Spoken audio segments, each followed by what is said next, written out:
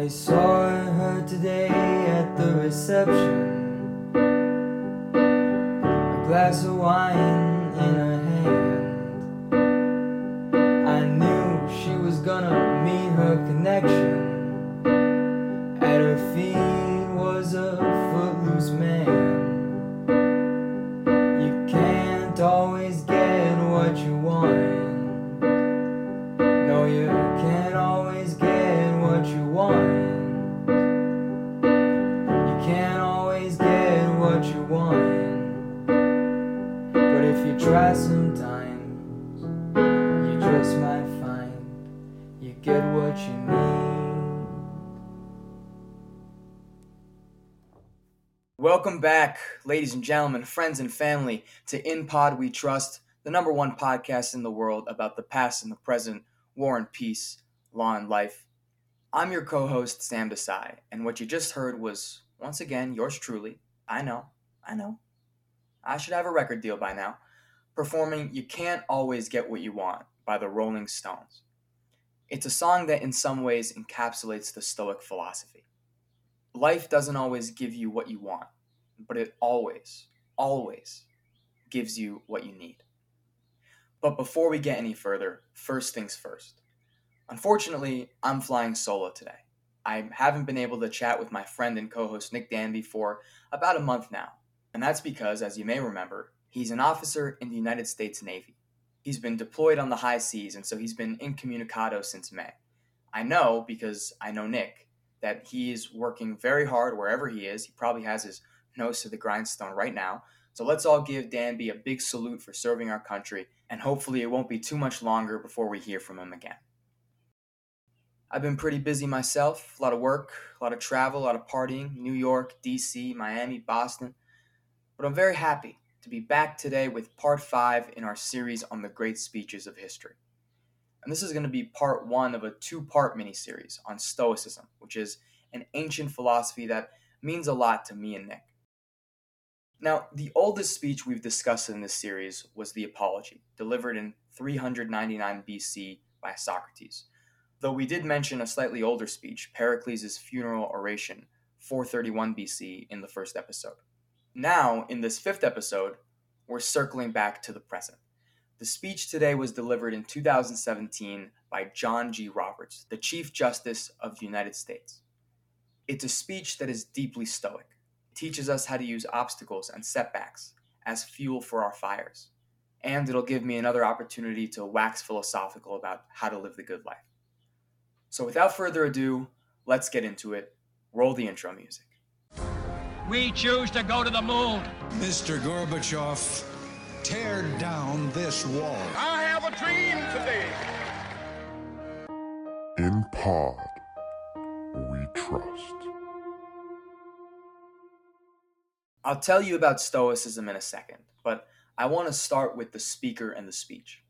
The speaker is John Roberts, the current Chief Justice of the United States, and the speech is a commencement address he delivered in 2017 at his son's 8th grade graduation from the Cardigan Mountain School in New Hampshire.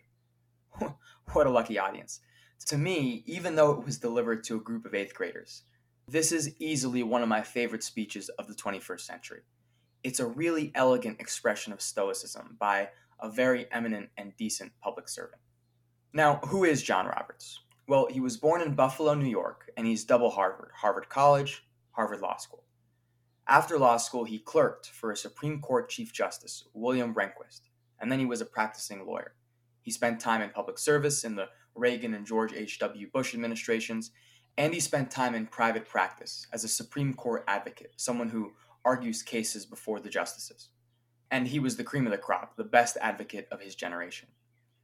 Eventually, he was appointed as a judge to the D.C. Appellate Court, and in 2005, when William Rehnquist passed away, he replaced his former boss as the Chief Justice of the United States.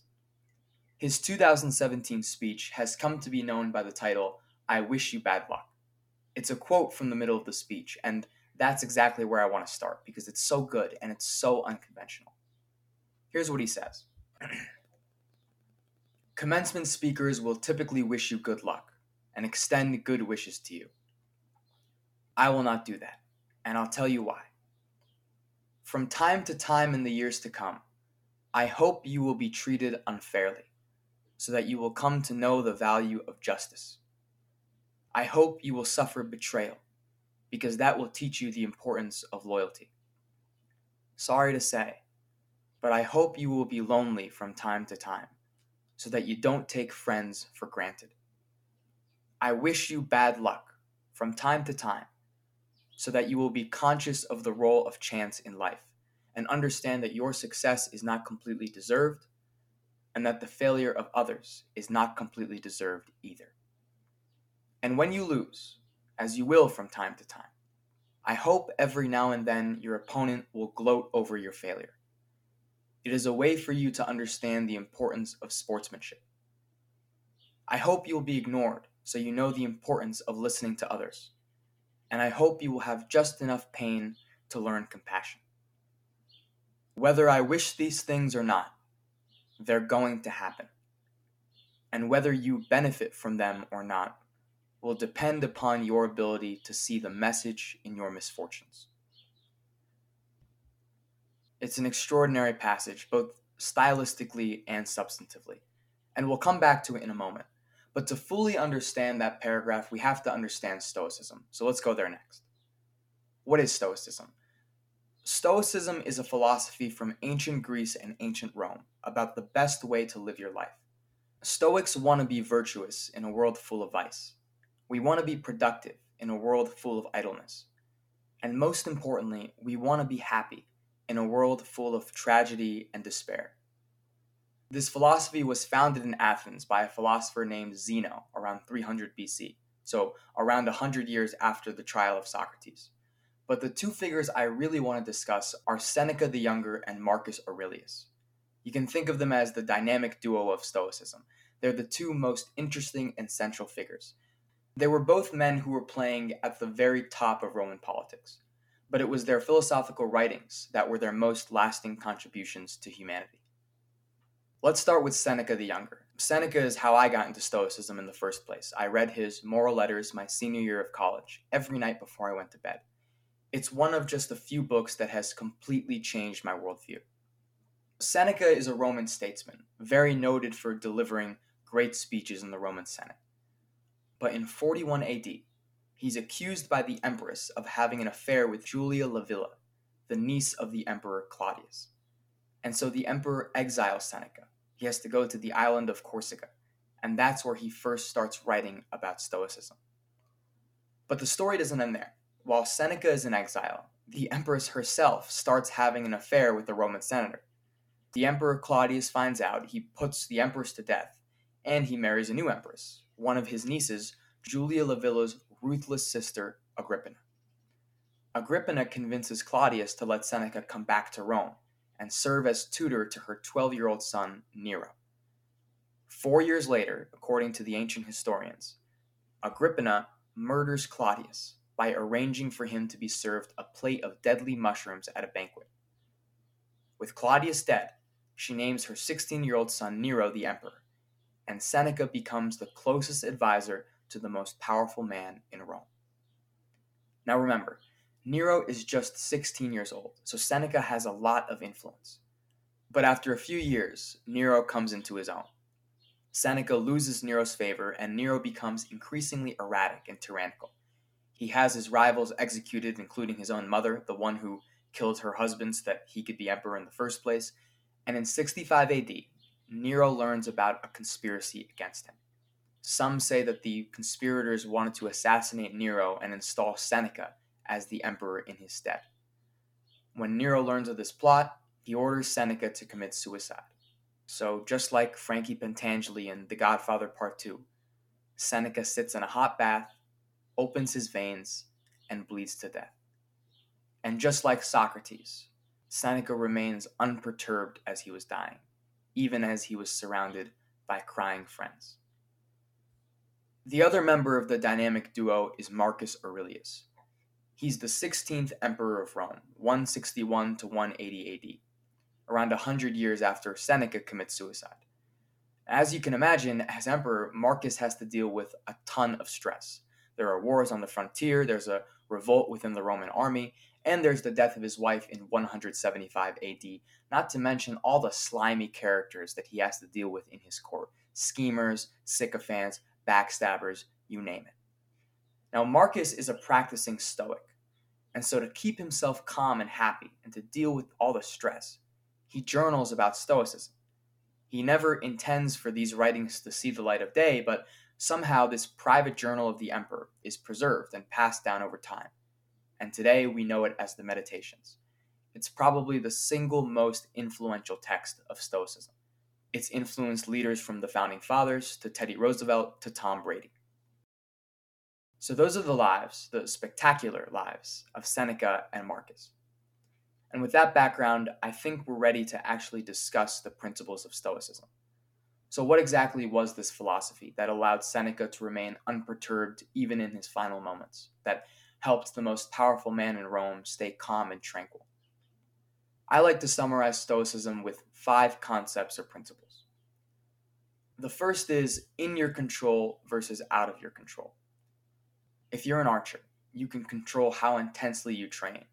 You can control what bow you use. You can control what target you aim at. But you can't control a sudden gust of wind. You can control your process, but you can't control the outcome. This is called the dichotomy of control. And if there's just one thing you take away from this podcast that I think can change your life, this is it. Some things are in your control. Most things are out of your control. Your thoughts and your actions in the present are in your control. But everything else, what other people think of you, your regrets from the past, your worries about the future, all these things are out of your control. The Stoics say, focus on what's in your control and accept that you can't control the rest. That's the only way to be your most productive, virtuous, and happy self. The second concept is you versus Lady Fortune. In ancient times, there was a great king named Croesus. One day, Croesus is visited at his magnificent palace by Solon, the Athenian statesman. Croesus is very proud of his power and his wealth. He can't help but show off to Solon. He takes him to room after room in the palace. He opens treasure chest after treasure chest. The problem is, no matter what he does, Solon never seems to be that impressed. So finally, Croesus asks Solon, have you ever known a man happier than me? And Solon says, yes, I once knew an honest man who took care of his family. So he says, look around you. Look at my immense fortune. Do you not consider me happy? And Solon has a very interesting reply. He says, O king, observing that human life is ever subject to all sorts of vicissitudes, we are forbidden to be puffed up by the good things we have, or to admire a man's fortune while there is still time for it to change. For the future which is advancing upon everyone is varied and uncertain. To pronounce any man happy while he is still living and running the risk of life is like proclaiming an athlete victorious and crowning him while he is still running the race. Solon was talking about the wheel of fortune. Of course, hard work and merit are part of success. No one would deny that. But what people underestimate is that a lot of success in life is just plain luck. Being born in a certain place or in a certain class, knowing the right people, being in the right place at the right time. Stoics recognize that Lady Fortune gives us a lot. And Stoics also recognize that fortune is not in our control. That what Lady Fortune has given, she can take at the snap of a finger. You may be rich, popular, and healthy today, but you never know when Lady Fortune might strike. So Stoics are always preparing for Lady Fortune's attack. How are they preparing? Well, that brings us to the third concept, needs versus desires. There's a man, let's call him Gatsby. Gatsby always flies first class. Problem is, his neighbor always flies private. Gatsby just bought a mansion, but his neighbor just built a mansion on the beach. Gatsby drives a Rolls Royce. Great. His neighbor drives a Bugatti. You see, the problem with desire is that it's infinite. Desire goes on forever.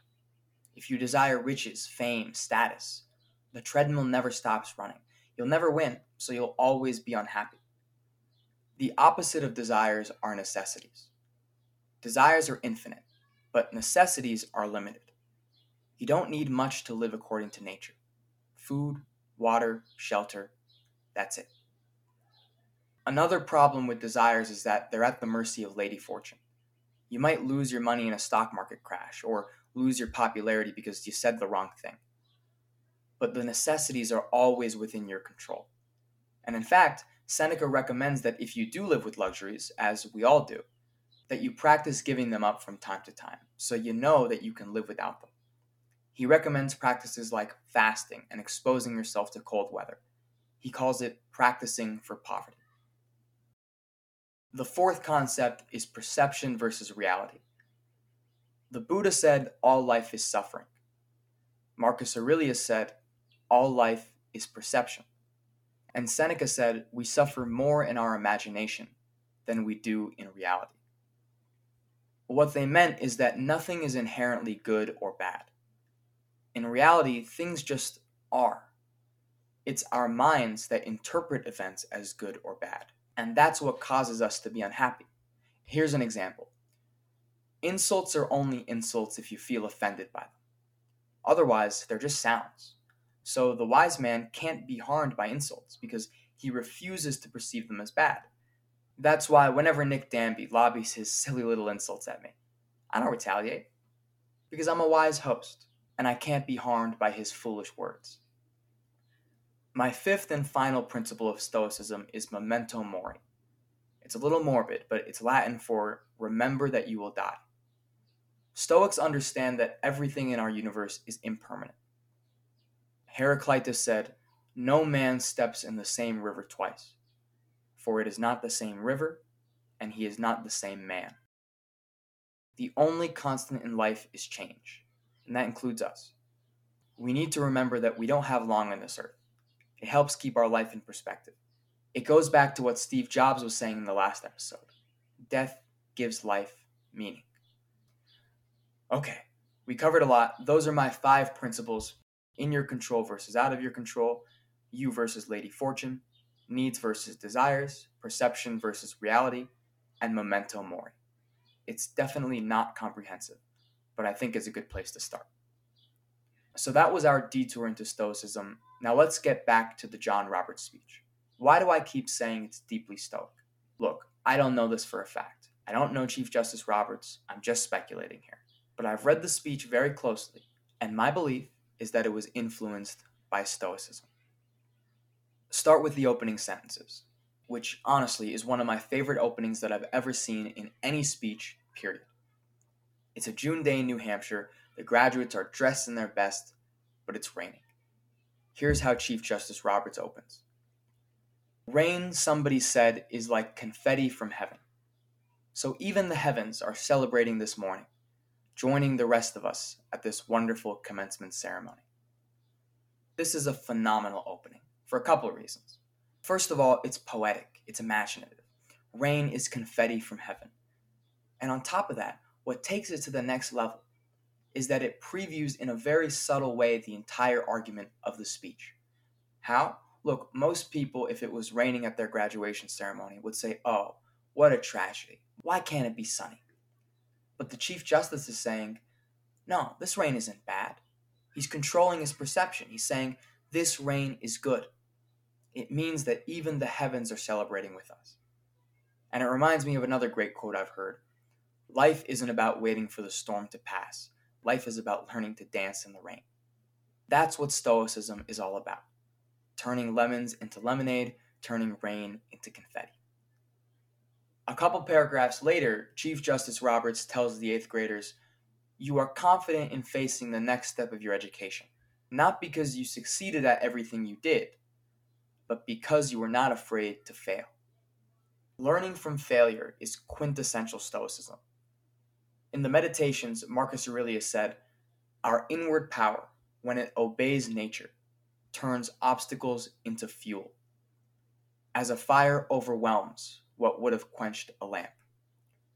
The impediment to action becomes the action. What stands in the way becomes the way. What he meant is that failure isn't bad. Obstacles, rejection, misfortune, these are all good things because they mean that we're challenging ourselves. Just like plants, we need rain to grow. There's a 40-acre research facility in Arizona called Biosphere 2. And in the 1990s, the scientists there tried to create an artificial environment that was completely self-sufficient, completely closed off from the rest of the world.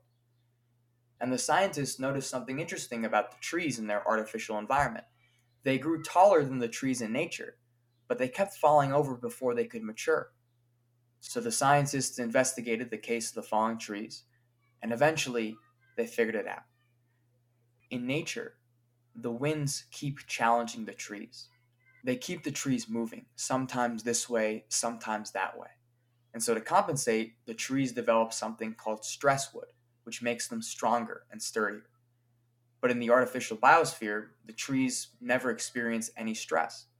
So they never grow strong and they collapse under their own weight. The most amazing thing about this story is that Seneca the Younger already knew this 2,000 years ago.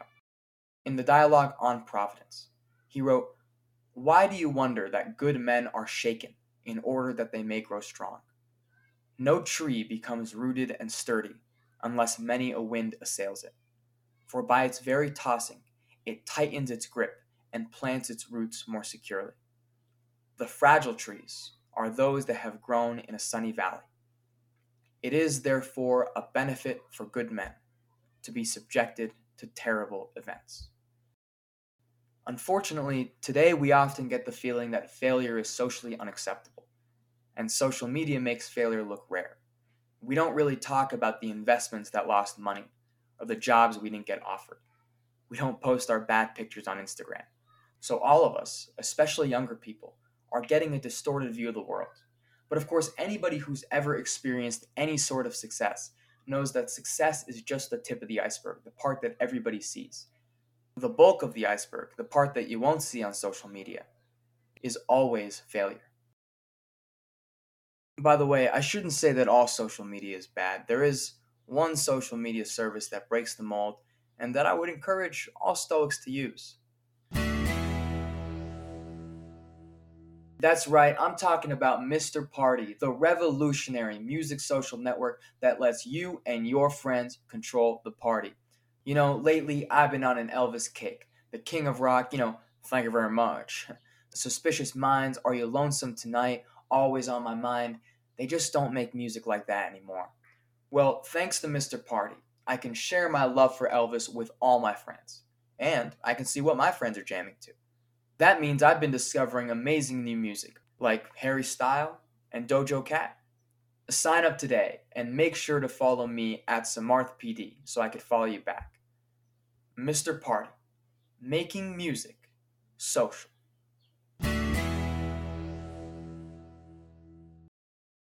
Now that we're reading Chief Justice John Roberts' speech through the lens of Stoicism, we can more fully understand that central paragraph that we started this episode with. Just like Seneca and Marcus, Chief Justice Roberts is telling us that the crucibles of life make us who we are. Misfortune is actually good fortune, because failure is our teacher. That's why he's wishing us bad luck. That's why he wants us to be treated unfairly, so we learn justice. He wants us to suffer betrayal, so we learn loyalty. He wants us to feel loneliness, so we understand the meaning of friendship.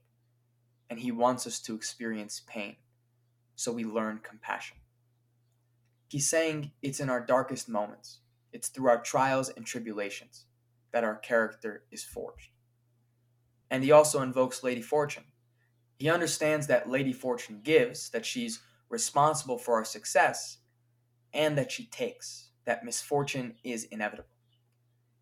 I wish you bad luck, he says, so that you will be conscious of the role of chance in life and understand that your success is not completely deserved and that the failure of others is not completely deserved either.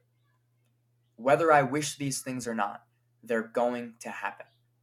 And whether you benefit from them or not, will depend upon your ability to see the message in your misfortunes. The message in your misfortunes. That's perception versus reality. How are you going to interpret the events of your life? Are you going to complain about how unfair life is? Are you going to wallow in the valley of despair? Or are you going to welcome with affection what fate sends you, in Marcus's words? Are you going to trust that everything that happens to you, everything, is part of your destiny, waiting to happen since the beginning of time? There's one more passage from this speech that I really like. It's the most practical part of the speech. He says, when you get to your new school, walk up and introduce yourself to the person who is raking the leaves, shoveling the snow, or emptying the trash. Learn their name and call them by their name during your time at the school. Another piece of advice. When you pass by people you don't recognize on the walks, smile, look them in the eye, and say hello. The worst thing that will happen is that you will become known as the young man who smiles and says hello, and that is not a bad thing to start with. Well, I hope this podcast has convinced you to become a Stoic. If you're interested in learning more about Stoicism, you should start with Seneca and Marcus. For Seneca, his dialogue on the shortness of life and his moral letters are great places to start. For Marcus Aurelius, read the Meditations, the Gregory Hayes translation in specific. And for more modern texts, Nick has told me great things about Massimo Pellucci's How to Be a Stoic and Ryan Holiday's The Obstacle is the Way. In our next episode, we'll take a break from philosophy and get back to analyzing some classic speeches. We'll look at Robert F. Kennedy's 1968 address to the people of Memphis, Tennessee, in the aftermath of Martin Luther King's assassination, and President Ronald Reagan's 1986 address to the nation in the aftermath of the Challenger space shuttle disaster. By now, you know the drill. If you haven't already, subscribe to our podcast wherever you listen, share it with your friends and family, rate it 5 stars, and write a positive review. And feel free to reach out with any feedback at podwetrust22@gmail.com. Take care, and until next time.